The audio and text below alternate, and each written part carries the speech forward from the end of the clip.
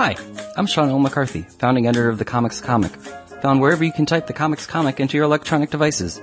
Welcome to Last Things First, the show that asks comedians about the historic lasts and firsts in their lives as their comedy careers have blossomed, from young people with dreams to adult people living those dreams, or still dreaming. Questions both big and small are asked and answered. It's hopefully both amusing and illuminating. Here's what I know about Yannis Pappas. He's a native New Yorker. He's gotten shot. He's a sneakerhead. He's Greek. In fact, so Greek he has performed in character as Mr. Panos, which is not to be confused with when he performs as a Puerto Rican transsexual named More-eeesa. Pappas moved to Miami to help launch the Fusion Cable Network as co-anchor of the TV station's live primetime news program, then moved back to New York City a year later, where he hosted the AOL original series 2 Point Lead. He filmed a half hour for Comedy Central in 2014, and his first stand-up comedy CD, Let Me Be Yannis, is out now. Who's Yannis, though? And how much of Mr. Panos and Maurica is still inside of him? I tried to find out. So let's get to it!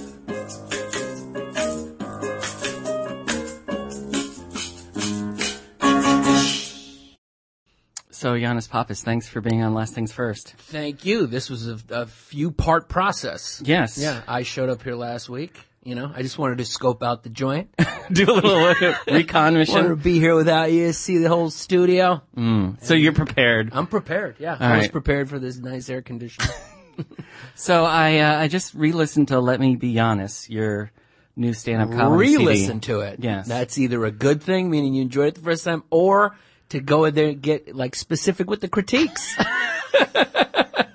Whenever someone gives it a second listen, that's like, all right. Let me get in there. Well, so Last Things First does this mean that this is the last we've heard of Mr. Panos and Maurica? No, I mean, I still got to make money, you know.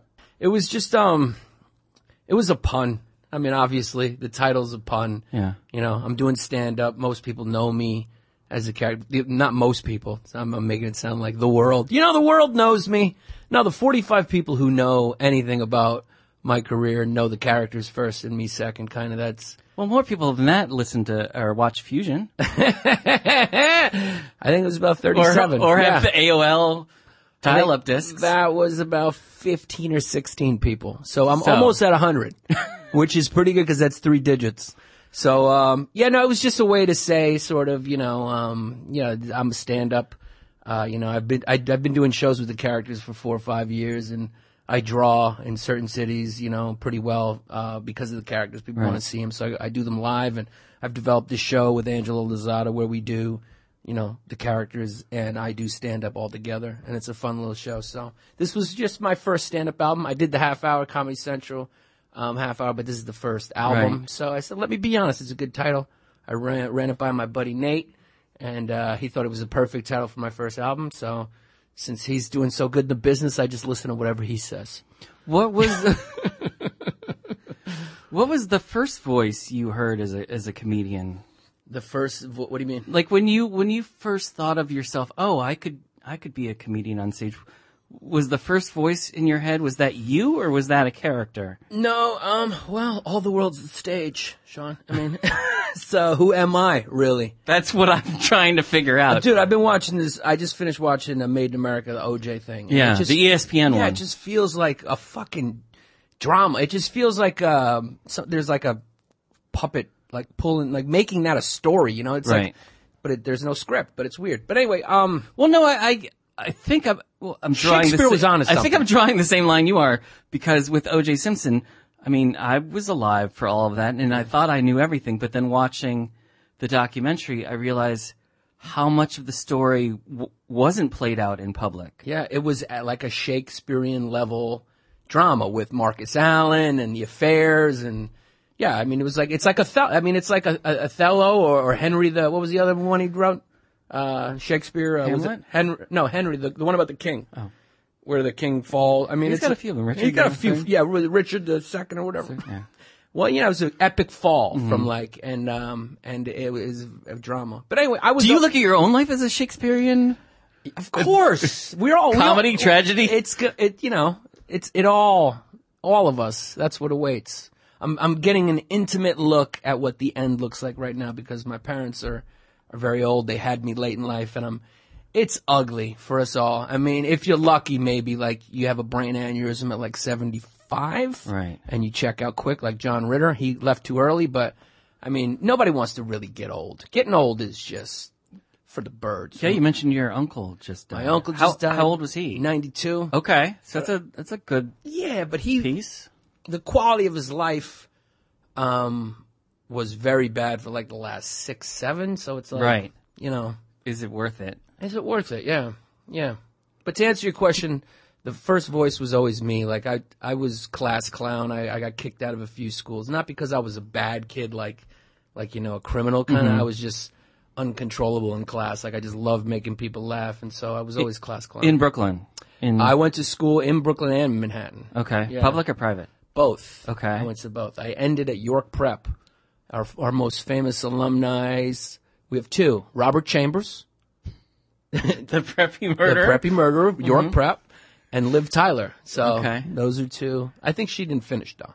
She got famous first. You finished. I finished, just barely. Just barely. I really just barely finished. When you graduated, what did you foresee back then? What was adult Yannis going to be like? My parents are lawyers, and my brother's a lawyer, so I knew I wasn't going to be a lawyer.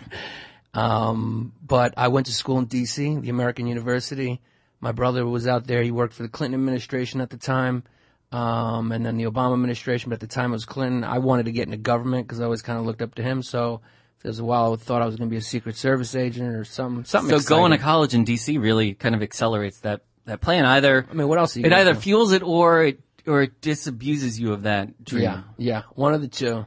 Otherwise, what are you doing in D.C.? That's right. It's like L.A. in that way, that it's a one industry town. It's like everyone, has a business card, and that's the most important thing, the title on their business card. It's like first assistant, special op assistant, vice to the first assistant of the Secretary of State. How far did you pursue your own dream of being in the Beltway? Not very much. I worked for a lobby group my freshman year in the summer. I interned there. And then that was it. That was as far as I got. I majored in history, and that was it. Then I graduated, came back to New York, and started doing comedy shortly after that. Okay. Yeah. How did you decide to pursue comedy? It's the only thing I was ever decent at, making people laugh. It's the only thing that I'm bad at everything else. Literally there's nothing. I've kind of become pretty good, like with dogs, because that became a passion of mine when I had dogs. So I've noticed that because I'm like helping train my buddy Paul Verzi's dog. But other than that, I have no skills. Like I'm pretty good at the video game Sniper right now. Like I'm top 125 in the world. Like you're good when you look around and all you see is Asian letters names. Like I'm in between like 4 on either side Asian names. There is or there has been a money circuit for playing video games. Yeah. It's getting huge, actually. It's actually more people watch it than actual sports. Well, the biggest YouTube star is PewDiePie. That's just a guy from like Scandinavia who you watch him playing video games. It's crazy. And he's got tens of millions of YouTube subscribers and a TV deal out of it. That is surreal that people are watching people watch the game that they're playing. So that could have been you. It could have been me, man. In Sniper, I'm pretty good at that right now. But instead, you thought you could translate class clown into stage clown. That's it. That's all I've ever done. How did you seek out your first mic, or did you take a class? I took a class. Steve Rosenfield, American Comedy Institute. Yeah. Where's the American Comedy Institute? It's I think. Is it here in New York? It's nomadic. I think it roams. I don't know if he has like ACI. The AC is that the ACI? Yeah, I did that. Did they have ads? They advertised in The Voice, and I was walking home late one night, and I opened The Voice, and I was like, let me give this a try. I was like, I don't even know what. I graduated, I was working, I was like a assistant to like a CEO of some like borderline real company. It was an ad. Remember when you used to answer ads in the paper to get a job? Yeah.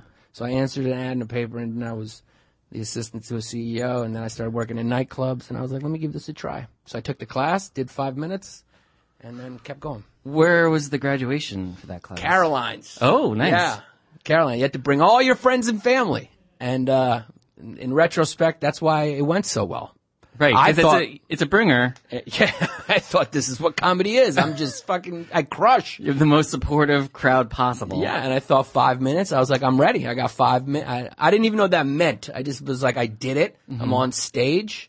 It's actually, looking back retrospectively, it's actually hilarious to think just the naivete going in, that you just have no idea what a career is. I didn't know stand-up. I probably would have started earlier if I had known that it was an actual career. Right. I didn't know. I used to think like Eddie Murphy. I thought he did his comedy because he was an actor, and he was like, I'm just going to go on stage and do a play. Or like Robin Williams. I had no idea there was like comedy clubs and like a whole profession. Even growing up in New York City. Even growing up, man. I mean, I just didn't know. Yeah. I mean, remember back then you don't see comedy on TV. You never saw it there was no internet. Right. It was just the only thing I knew. The only thing most people knew was Eddie Murphy, Raw and Delirious. And it was because they came out in the movie theater, you know? And I didn't even know Robin Williams was a stand-up. Really? Yeah, I didn't. No idea. You know that now, though. I know that now. I mean, there's a lot of shit I didn't know, considering I grew up. I mean, I didn't know that. I didn't know how to, like, finger girls properly till I was, like, 35. Really? There's a lot of, the internet, these kids don't know how good they got it now. I mean, things used to take, like, 15, 20 years to learn. Yeah, you couldn't just Google it or ask Siri. Couldn't. You had to go to a fucking library and pull out, like, a whole thing. There was no books on fingering. What happens if you ask Siri about fingering? Let's try it. Siri, how do you finger correctly? Give me a moment. Okay, I found this on the web for how do you finger correctly. Wait, was it a legitimate answer, or was it a different definition? No, just a whole list of probably porn. That's what came up. So yeah, no, if you're coming of age in the 90s, not only do you not have YouTube and Google to guide you, but you're also just after the boom of the 80s. So you've missed that whole wave of getting swept up in comedy. Totally. It was I grew up in a weird generation. You know, I'm 40 now, so it was like I went to college from 94 to 98 or 94 to 98, and computers were just starting. Yeah. There was like a computer lab when I was going to school, and there was like 10 kids who had compact Presarios, and that was it. I had a word processor. So it's kind of, we were right like a little before both, you know, like we were right in the middle. So after that graduation show at Caroline's where you kill and you don't realize it's because it's all your family and friends cheering your every word, how long did it take you before you got up and realized what the real deal was? Man, I was so bad for so long. I quit for a couple years. I pretty much stopped for about like 2002 to 2005, like 2.5 years. Was that before or after you were shot? That was after. Yeah. Okay. That was a weird time. Were you doing comedy at the time you got shot? Okay. Yeah. Well, no, I mean, not during the shooting. You weren't telling a joke and then the guy got, I don't think I would have been able to do it again if that happened. That would have been too traumatizing. But, I was doing it. I was actually, like, 2 days after I got back from doing my first college that Jason Steinberg sent me out to. It was Northeastern University. How'd you get hooked up with him? I don't remember. I guess. But you were still pretty new? I was way new. This was. And you got representation and bookings. He wasn't, like, officially representing me, like, yet, but he sent me. Is that hip pocketing? Is that what they call it? Yes, yeah, I didn't, at the time. Is that what it's called? Is that the jargon? All right. He sent me, I opened for Tony Woods at Mohegan Sun. Okay. That was the first person I opened for. I just pretty much technically, I guess, opened for him, even though it's more like in Aruba, you know, a couple comics go down there to Ray Allen's, and that was fun. We made a joke that we'll get together every 15 years or so, because I really haven't seen him that much since. But, wait, so, hold on, back up a second. So, you're in comedy how long and you're performing at Mohegan Sun? It was about months. It was months. In your first year of stand-up comedy? Yeah, I definitely was. You're opening for Tony Woods at Mohegan Sun. Yeah, and I was horrible. You can ask him. Did you know you were horrible, or? Yeah, I mean, there's like because new comics sometimes suffer from a delusion of thinking they're much better. Which helps them, and they're ready for more than they should. I think nowadays that helps. Because I don't think the industry, the industry can't really tell. They're not. The ego? Yeah, because what comedians have found out, what everyone's figured out, not everyone, but a lot of young kids have figured out is like, you just sell it. You know, because they're not really listening to your jokes or getting in, like a guy like you who listens to technique and punch. They just want to see, like, is this guy does he represent like a coveted demographic? Is he a good looking guy? Can he be in this? Can he act? Can we teach him? Are you marketable? Yeah, you're marketable, and that's no knock on them. I mean, it's a business. It's, So, I was aware. Yeah, I was aware. Too aware. What was that gig at Mohegan Sun like? I was running around the stage. Like, my friends, my friend of mine who I grew up with, drove us up there. I was like talking to them in the audience. I was like running around. I was running around. I just remember running around the stage and just thinking like, I didn't know how to do that much time. Mm-hmm. It was like, it felt like fucking forever. It was 20 minutes and like I had 5 minutes of bad material. It was brutal. Did Tony say anything to you? Tony was super nice, man. One of the nicest guys in this business, man. And still to this day. He was just super nice, very supportive and nice. He said some nice stuff, that I was good or whatever, even though I was really bad. Right. And so, yeah, I mean, it was horrible. It was horrible. I mean, he acknowledges that now. We laughed about it. He was. But you still kept getting work after that. No, well, I got shot. I did. That was the only 2 paid gigs I got was that, and then Northeastern, and then I got shot a couple days after Northeastern. Okay. Yeah. And I know you've talked about this on video and gigs, but the shooting took place just because you were also part of the nightclub industry. Yeah, buddy mine. And just after one night at the club. Yep. It was my buddy was a party promoter, so I was with him. And I don't think I was the intended target unless the fucking robber had the lowest standards. He was like, let me get this guy's $100 when he's walking with a guy who's carrying thousands of dollars in cash. So, the way you tell the story, it's more that you were just kind of accidentally caught up in it because... Yeah, I was joking. Yeah, I was there. He was there to rob and carjack my friend. Yeah. He obviously knew that he carried a lot of cash in his pocket and... probably wanted the car too. He, from what I understand, the kid lived in Jersey or whatever. This is right by the Holland the tunnel, so he's probably figuring, boom, go take the car, money, and just go straight through Jersey. He's actually pretty smart, But I fucked it up for him with my leg and ass cheek. How long were you out of commission? Because you just got a week. Because it wasn't a critical. No, missed the main artery. Which I guess is the biggest danger of it when you get shot in that area. I got shot like right in the groin here, and it traveled up, lodged itself in my butt cheek. So that was what they were searching for. Like if it hit an artery, it didn't. Mm-hmm. So I couldn't sit down or like when I went to the bathroom, I had to like hold myself up like women do in public. I had to try to hover, and for about a week or two, and then I remember Steinberg was doing an audition at at Stand Up New York for Saturday Night Live, and he had me in it, and it was that was the year Dean Edwards got it. Okay, and I bombed so bad, like something was different. Like I wasn't. It just the whole thing just crashed. Everything. Were you on crutches or no? I was limping, kind of gingerly. It was all ginger. I wanted, I just remember how hungry I was back then. Like, you're young and you're just ambitious and it's so fun. And, the prospect of this being a career started to, when you get paid the first time, it's like magical. You're like, this feels like something's wrong. You're like, are you kidding me? Right. You're getting away with something. Yeah. Like I was like, dude, I got kicked out of school for this. Like my teachers told me not to do this. And now I'm getting money for it. There's no heavy lifting. I mean, it's the There's biggest no sitting in front of it's crazy computer crunching numbers. If they knew, if they literally knew that we would do it we do it for free a lot. I mean, I don't know how. Well, there are plenty of people in the industry who would figure that out. They figured it out, yeah. I mean, no, I'm kidding. I mean, pay us, everyone. So what made you hit the pause stop button for a couple of years? I just couldn't do it. I don't know. It was a weird thing. Was it physically or was it emotionally? It was emotionally, psychologically. It's not physically. I was 2 weeks. I was okay. Okay. 3 weeks it had healed. It was just a bullet wound.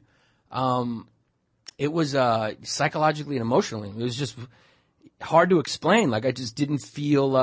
It didn't feel like right. I just didn't want to do it anymore. I lost all compulsion to want to pursue it or do it. And I can't really explain why, other than the fact that it just changed me so radically. It was like a paradigm shift, and I was just a new person, and I was crushed. I remember the thing that, I guess I'm kind of obsessive and a little crazy, like most comedians are. Sure.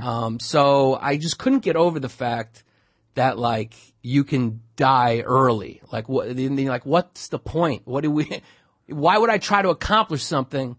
So I guess I got ultra cynical. I don't know. I needed to learn. Right. I don't know. I just felt like an incomplete human being. And right. It's like the reverse of having 6 or 7 extra years and going to 92. Yeah. With your uncle. It's like, well, what happens if everything stops at 32? Yeah. You're like, or 27? I mean, it was extreme. I was extremely nihilistic at that time for a little while. Just like, I didn't understand what the point of anything was. You know, if it could just be like, just taken from you, so beyond your control. Mm-hmm. You know, it's a weird thing. So what did you decide to do?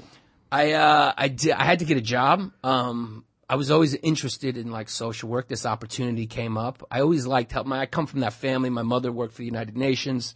Okay. You know, she was a human rights attorney.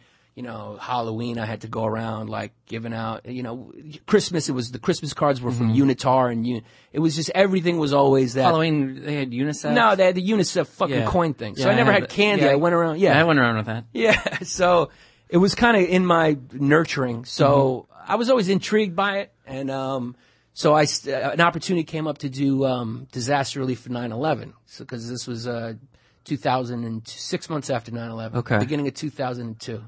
So I did it. And so that really is a paradigm shift. Yeah. And that was, wow. That was reality in the face. That was like.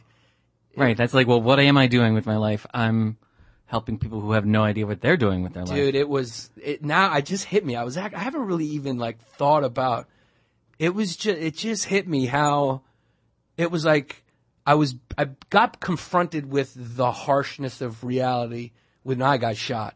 And then if that was like just like a jab, you know, like just like a boxer jabbing you, then it was like 9/11 disaster was like a Mike Tyson hook.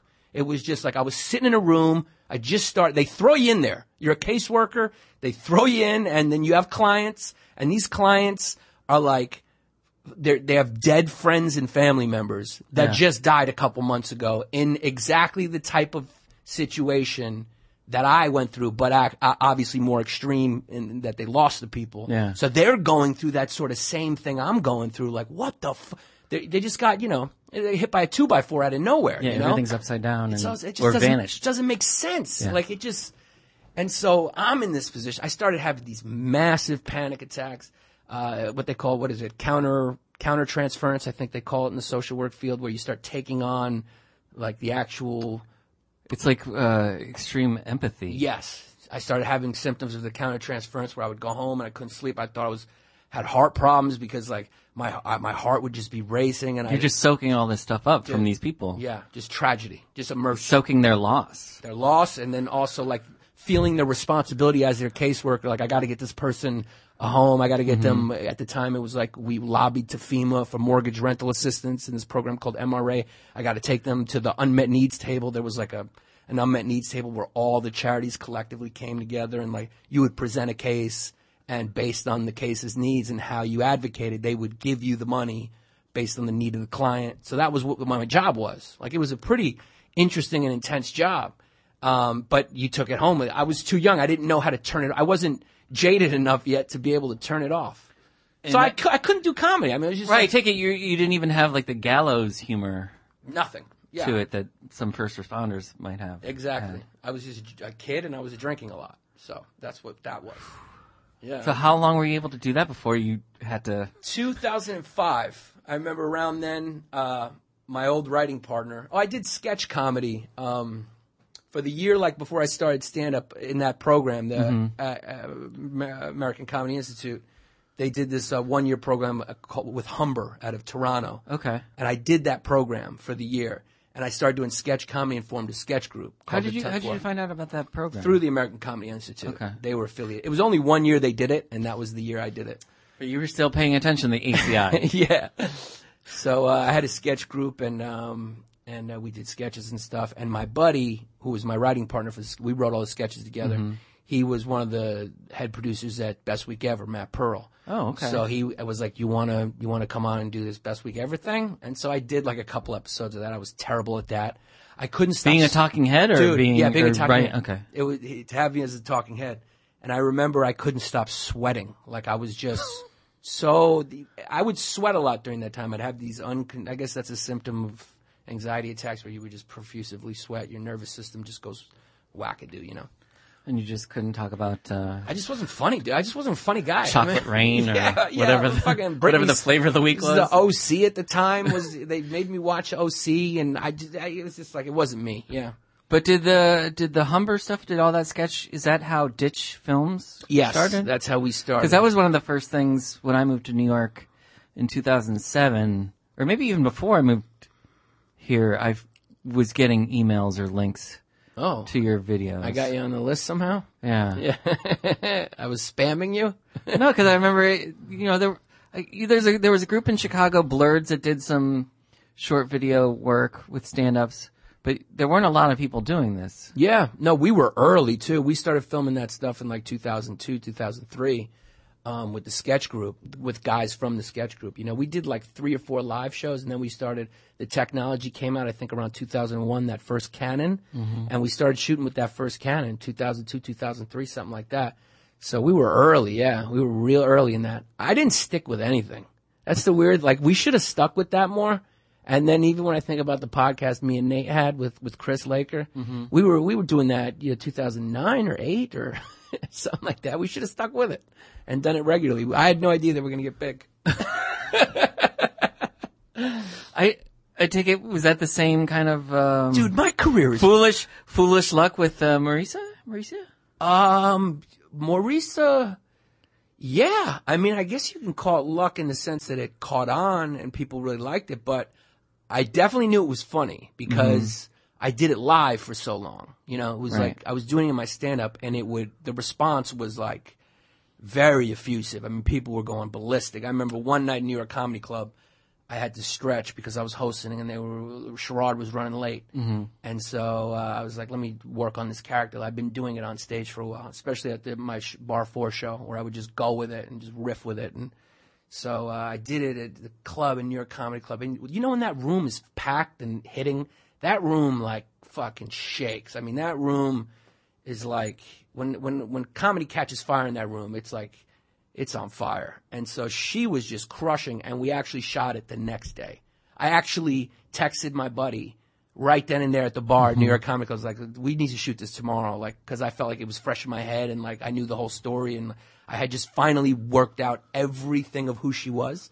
So I kind of knew it was funny, but I had no idea that, you know, it was going to get popular. Yeah, I mean, who would have thought that a Greek kid from Brooklyn would be popular as a Puerto Rican transsexual? Transgender. You know, that's what I was just thinking about. Like, so many of the things I've done in my career were like early. Like, I was part of a launch of a network. I mean, that's Fusion. Yeah, that was a whole launch of a huge, massive network. Yeah, brand new cable channel. Brand new cable channel with many millions of dollars behind it, and the Newsport, the building they built down there for it. They poured way too much money into what it has become, or what it was supposed to be. They really put a lot of money into that. Well, they've got a new infusion into comedy over there with the Chris Gethard show, and and doing the Trump versus Bernie stuff. Yeah, they're doing. They'll figure it out. I feel like Univision kind of was smart in the sense that they kind of used ABC to help launch this with Disney money, right? And then I guess ABC's pulling out, and Univision now has an English-speaking arm.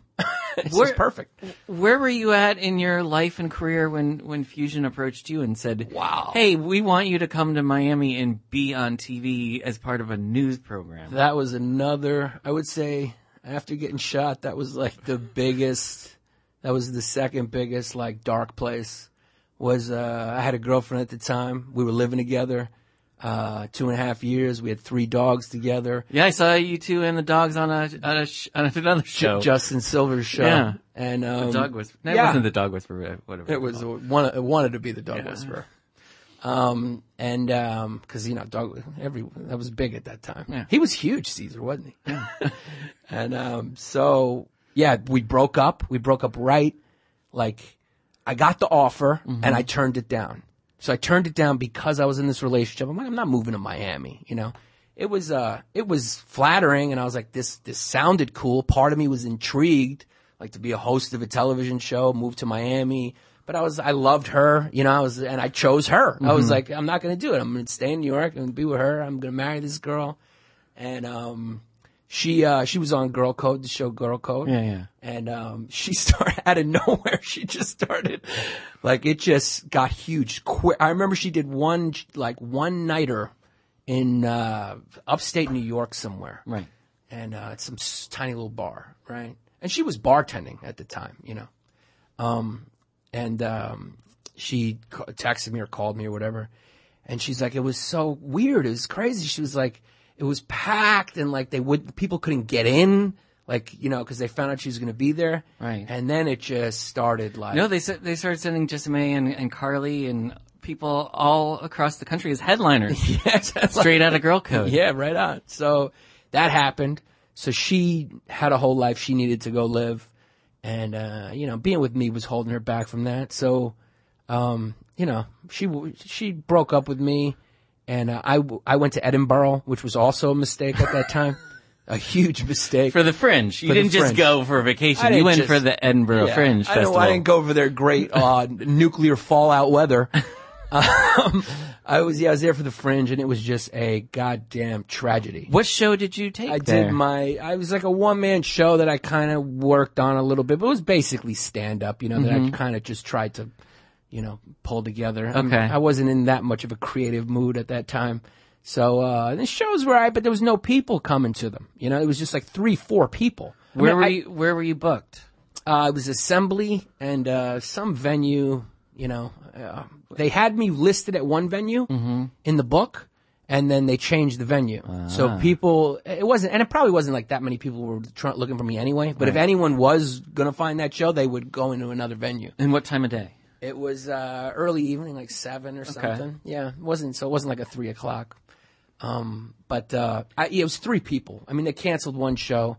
I got a review from a 21-year-old girl. And she gave me 3 stars, which isn't bad. No. But then the review was like putrid, you know. And the show was for 3 fucking people, and it actually 1 star per person. Yeah, it was like literally 1 star per person. And I remember the show like feeling good and people really laughing. And she admits that in the review, but she just gave her opinion.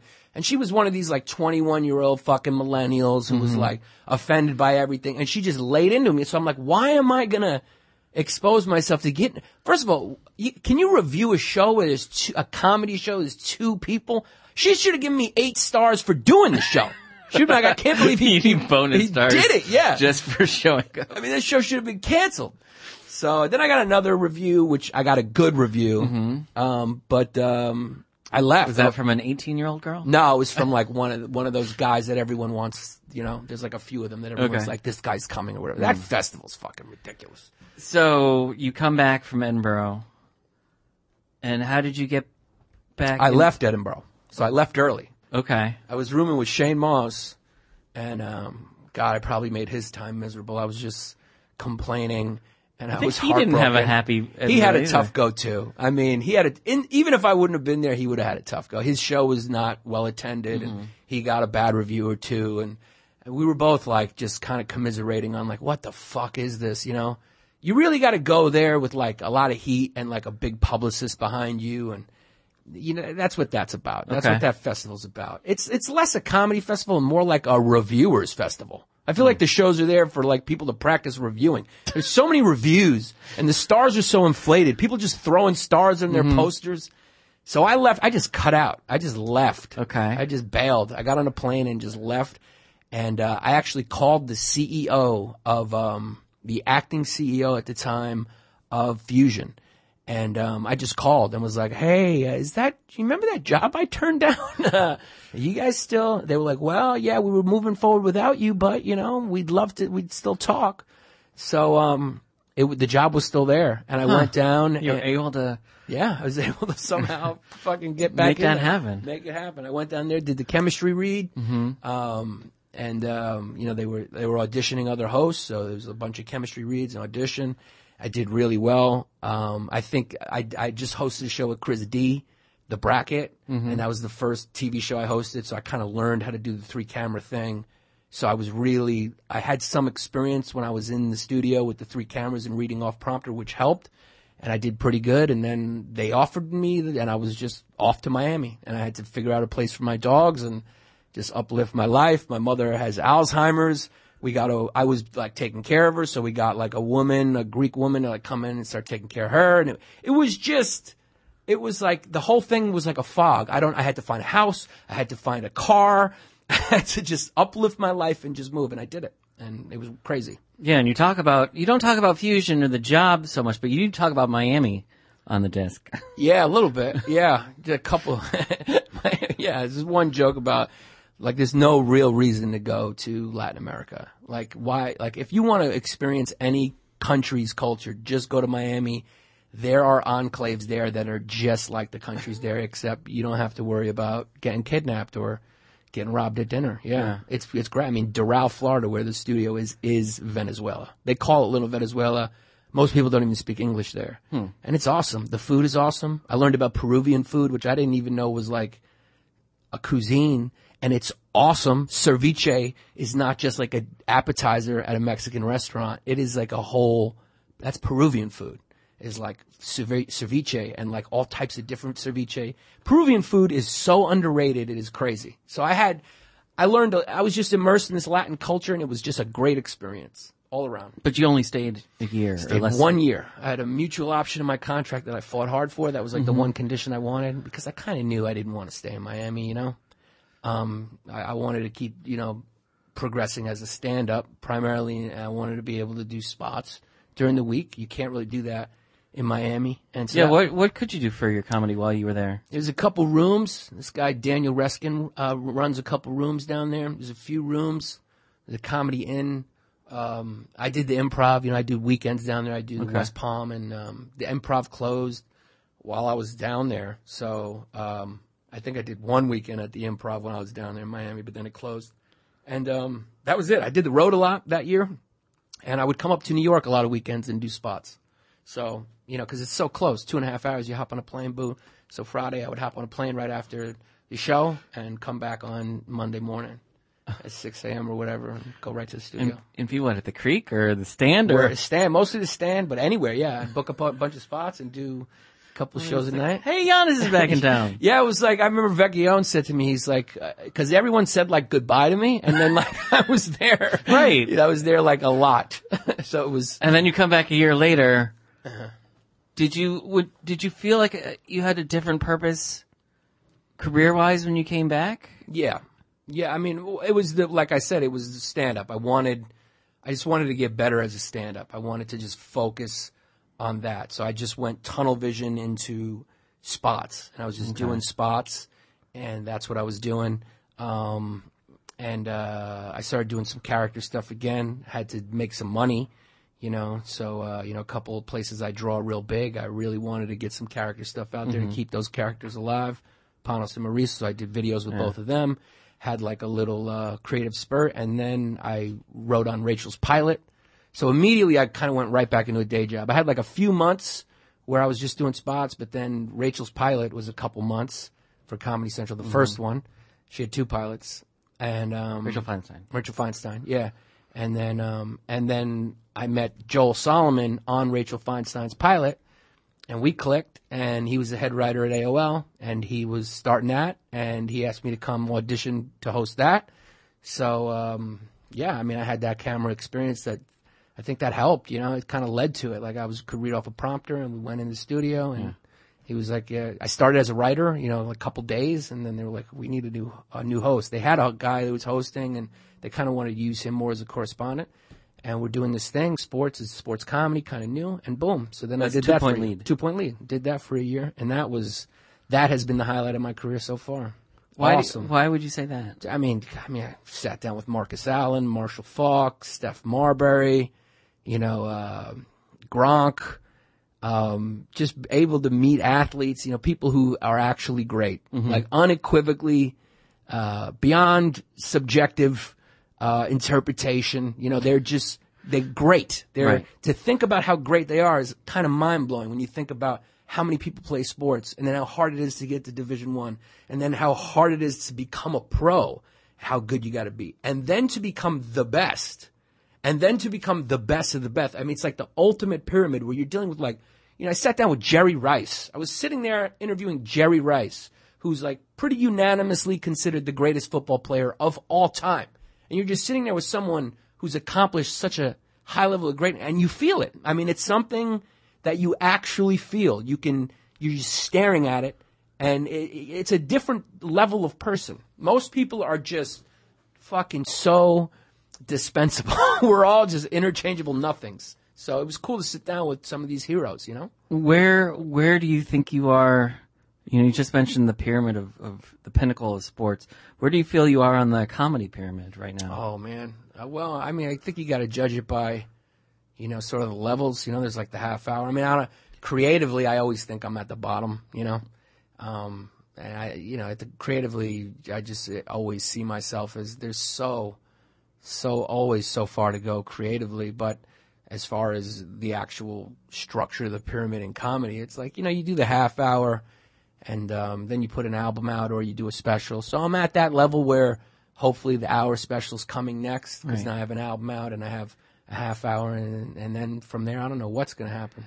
But I mean, you just talked about how being with the elite athletes and how there's so many people who start out playing sports as kids, and how few get up the ranks. That's kind of what's happening in comedy too, especially with this boom. There's so many people. It's getting ridiculous. Comedy, or saying they're in comedy. Yeah, it's getting ridiculous. But the amount of people who actually are at Division I comedy professionals, and the people who are actually Hall of Famers, it's still rarefied air. That's a great analogy. Yeah, I guess that's right. Maybe I'm a Division I or II player. Mm-hmm. Maybe Division III. I'm playing ball. I'm playing college. You know, you're on the team with the All-Stars. It's always strange to me when a younger comic knows who I am. So that's a perfect way to look at where I am. Is that I'm still shocked when, like, a younger comic is, like, you know, freaked out to meet me, or like I'm like, that's weird. Right. So I guess it's new. Like, they're like, oh, I love your stuff. I'm like, that feels weird. So I'm still where that feels weird. So I don't know. Maybe that's where I'm at. But then you're really good buddies with Nate Bargatze. Yeah, I mean, he's taken who's off. on the rise. I use that as a credit that I know him. You know, and you're at the stand in places like that all the time where huge people come in. Yeah. So it's like I'm a working comic. You're in the game. You're on the team. I'm a working comic, and I have an awareness that I am versatile. I know that there's not a lot of comics who can do what I do, have done the spectrum, like do that spectrum.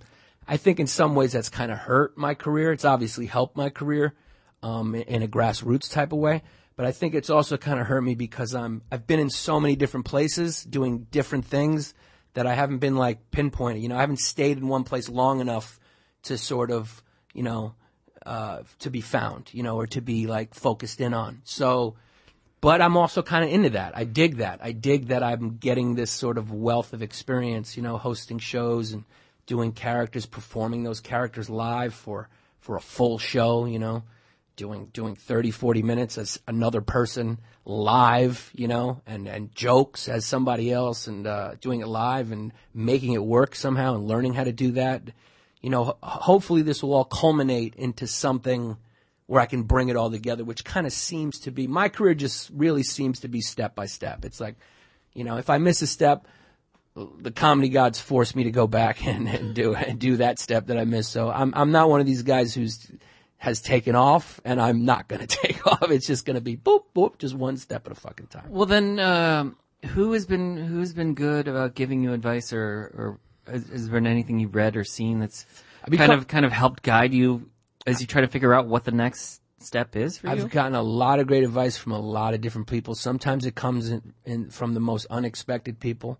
I was talking to Monroe Martin, who's a younger comic than me, who has told me he looks up to me in certain way because he's just younger. But I mean, he's a beast of a comic, and he was just saying some stuff the other day that I learned. I was like, yeah, you know, that makes a lot of sense. And so I've learned a lot from a lot of different comics. Obviously for me, I look up to just the career Bill Burr has. And I've become friends with him. And, he always has great advice because he seems to have the career trajectory that maybe mine seems to be on, in that, you know, it's just all kind of self-generated and grassroots and just a fan base and you know, not really being paid attention to that much. You just have to sort of grind and work for everything, which I'm fine with, you know. It's, I'm just happy to be, you know, working. Right.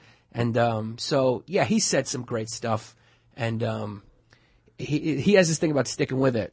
And I've noticed that that's something that, like I mentioned before earlier in this podcast, I have not done. I was early in on podcasts and all this stuff, and the characters, I kind of stopped doing the characters for a while. Yeah. And was just doing stand up, which in retrospect I'm okay with too, because I was focusing on that. But maybe I should have stuck with more shit, because he obviously sticks with shit. I mean, he did his podcast and he stuck with it every week, same time, boom, and it's paid off. Well, it's called Monday Morning Podcast. And he's got to do it. You know what? That's probably like if we would have built It Could Be Better, my Nate's and Chris's podcast, with like a name that forced us to do it, because we were so irregular with it. It was like a joke. Okay. Yeah, it was crazy. So would that be your advice if one of these kids recognizes you and comes up to you and asks you for advice?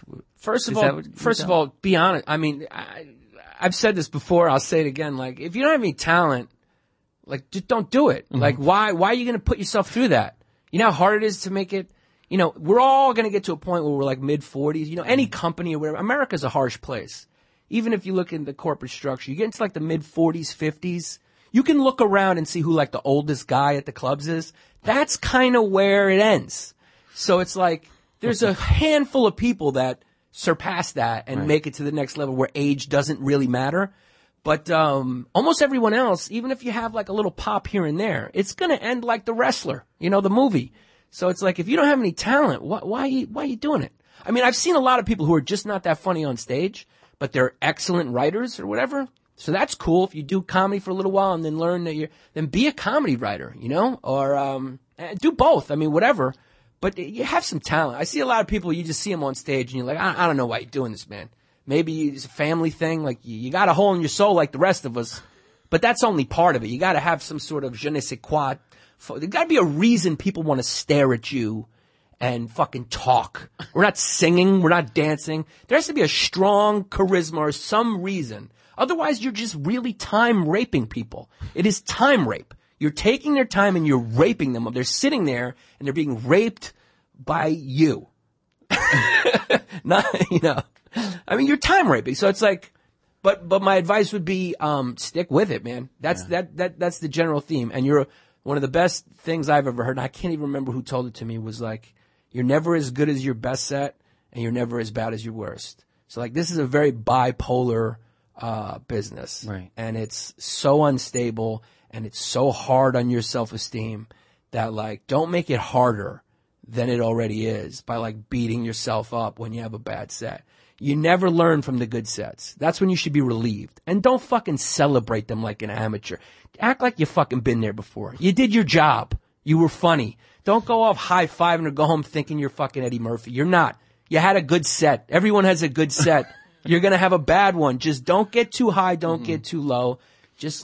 Just stick with it and get better, and respect the craft, man. It's always stronger than you.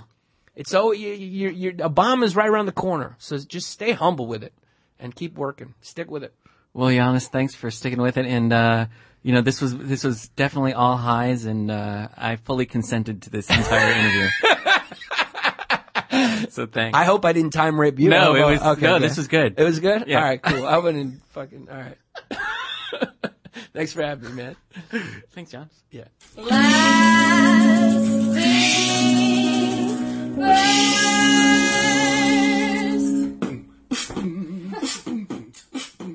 This episode of the Comics Comic Presents Last Things First was produced by Alex Brazell at Showbiz Studios. Theme music by Camille Harris and Shockwave, logo by Giggle Chick. Please check out my website, thecomicscomic.com. For more interviews, reviews, and comedy news, become a paid subscriber at patreon.com. I'm your host, Sean L. McCarthy. Thanks for listening.